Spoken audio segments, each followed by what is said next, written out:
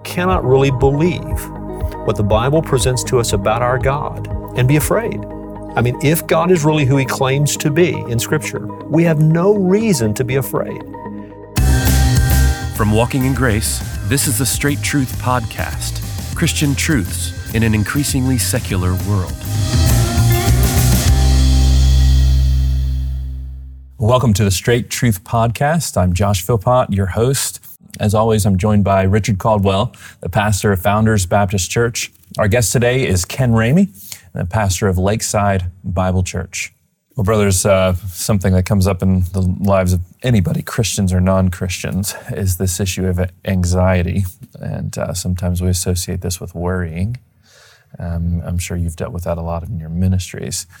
How does somebody deal with anxiety? We all face it, whether we want to or not. It's going to hit us at some point, and sometimes it is the sort of thing that will cripple us, not only in maybe our marriages or our relationship with our children, our jobs, our ministries, if we're involved in those things.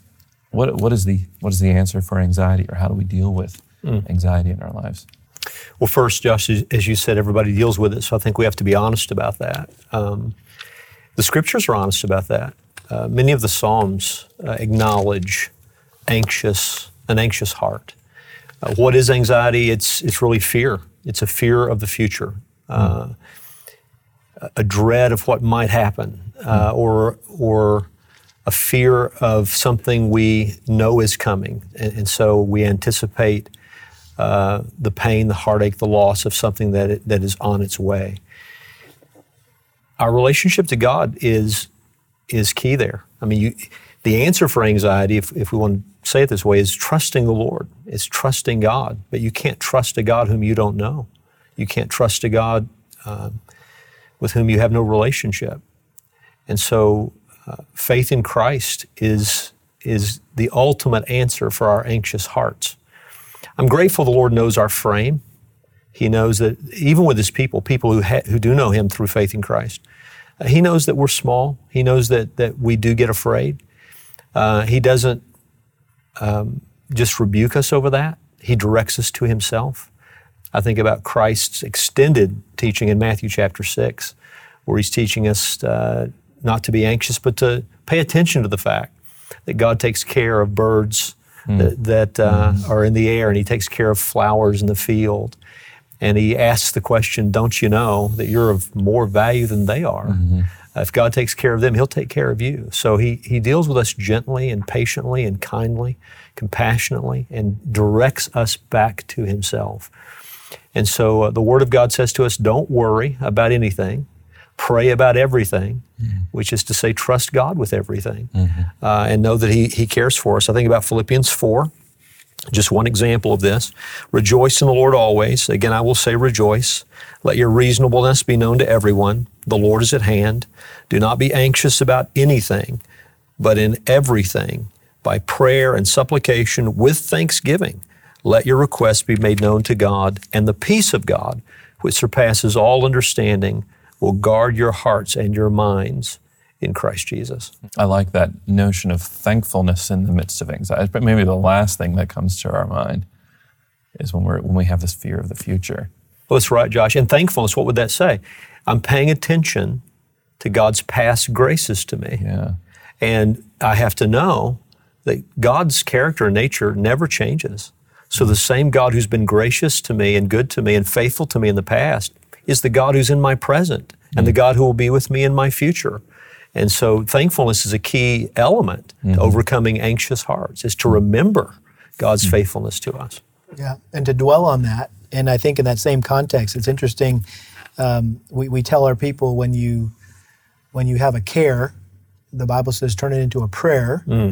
But oftentimes we do that, and then we say amen, but we continue to think about it and continue to worry about it. And the very next verse says, finally, brethren, whatever is true, whatever is honorable, whatever is right, whatever is pure, whatever is lovely, dwell on these things. Let your mind dwell on these things. So it's, in how do we deal with anxiety? It's first of all, pray and present your anxieties to the Lord with thanksgiving. But then when you're done praying, you need to also ask the Lord to control your mind and not let your mind dwell on whatever it is you're fearful of, you're anxious about. And then it goes on to say, the things you've learned and received and heard from me and seen in me, practice these things, and the God of peace will be with you. So that whole passage there is talking about how to experience peace, which is the opposite of anxiety and fear. And it is essentially being obedient, that even if you don't feel like doing something, you're feeling fearful, you're feeling anxious. Those in many ways are real feelings, but they're feelings nonetheless. We need to just do the right thing, even though we're feeling afraid or feeling anxious. And I think that this whole anxiety subject has been blown up in our culture. Yeah. You know, you have anxiety attacks, you have anxiety disorders. And so there's medication for it. Yeah. And I think the church, unfortunately, has been undiscerning and has just accepted the world's diagnosis of these things. And they feel okay. Well, it's not my fault when I'm anxious. We're all anxious, you know, which is true. We all struggle with that. But the Bible is very clear, as Richard mentioned earlier, it's a sin. Anxiety is sin. We're commanded not to worry. We're commanded not to be anxious. And so it's one of those, I guess you could call respectable sins that we all admit, oh yeah, I struggle with that. But okay, that's true. But are you applying biblical principles to overcome that anxiety and finding the peace that God promises us that really surpasses all understanding? It makes no sense how we could be at such rest and peace in the midst of circumstances that should make us fearful and should make us anxious. Yeah, the Bible's answer for anxiety is a faith response. Yes. And when we say a faith response, we're saying it's a theological response. And God calls us to think through our lives with truth. And it does require obedience. It requires obedient thinking and choices in terms of where our mind is going to go. And in fact, we're taught in 1 Peter 5 that we humble ourselves by casting our anxieties onto God, knowing that He cares for us. It's a very interesting passage, 1 Peter 5, because it indicates that the root of our anxious hearts is pride. And that's something we don't instinctively think. I mean, most people who are struggling with anxiety don't think, well, my problem is a pride problem. But the reason why it's a pride problem is because you cannot, and this is encouraging for our hearts as believers, you cannot really believe what the Bible presents to us about our God, His faithfulness, His knowledge of our lives, what we're going through, His care over our lives concerning what we're going through, His ability to do something about what's going on in our life, His faithfulness to make sure that He regulates everything in our life for His glory and for our good. You can't really believe those things and be afraid.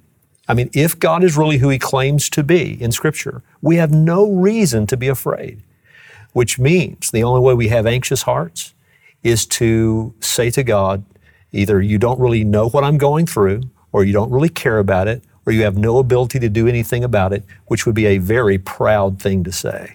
And so we humble ourselves by casting our anxieties onto Him, knowing that He cares for us. So it's a faith response, it's a theological response. It is one that requires obedient thinking. And this is hope and peace for the non-believer as well, right? I'm thinking Romans 5 leads to peace, this knowledge of Christ and faith in Him, right? Because what you guys are mainly addressing is this to believers. They should note this peace that comes with knowing the Savior, right? And respond accordingly. But maybe for the non-believer that doesn't know Christ, right? They have anxious thoughts, right? If they are led to the Scriptures, what you brothers are saying, then they can have a peace in their hearts, thankfulness to God, right? For absolutely, John. And freedom from this anxiety as well. Yeah, the bad news is that for a believer, things are better than we imagine when we're afraid. Things are not as bad as we imagine they are.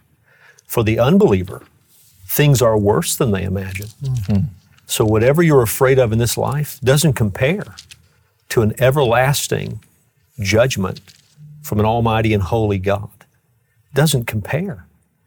And yet that same God who is to be feared is the God who has had compassion for sinners and who gave His only Son to bring sinful men into a right relationship with Himself. Christ came into the world to save sinners, Paul said, and he described himself as the foremost.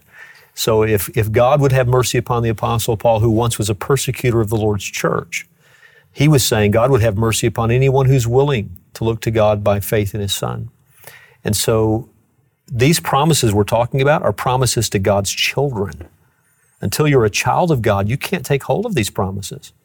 And so the unbeliever's first step to a peaceful heart is to acknowledge his or her sinfulness and the fact that God has done everything necessary to answer for those sins in His Son and look to His Son for life. Well, thanks for joining us for this episode of the Straight Truth Podcast. We hope you've enjoyed it. Now, don't forget to like, subscribe, and share this podcast on our YouTube channel. Or if you would like the audio version of this podcast, you can get that on the podcast app of your choice. For more details about Straight Truth, you can go to straighttruth.net.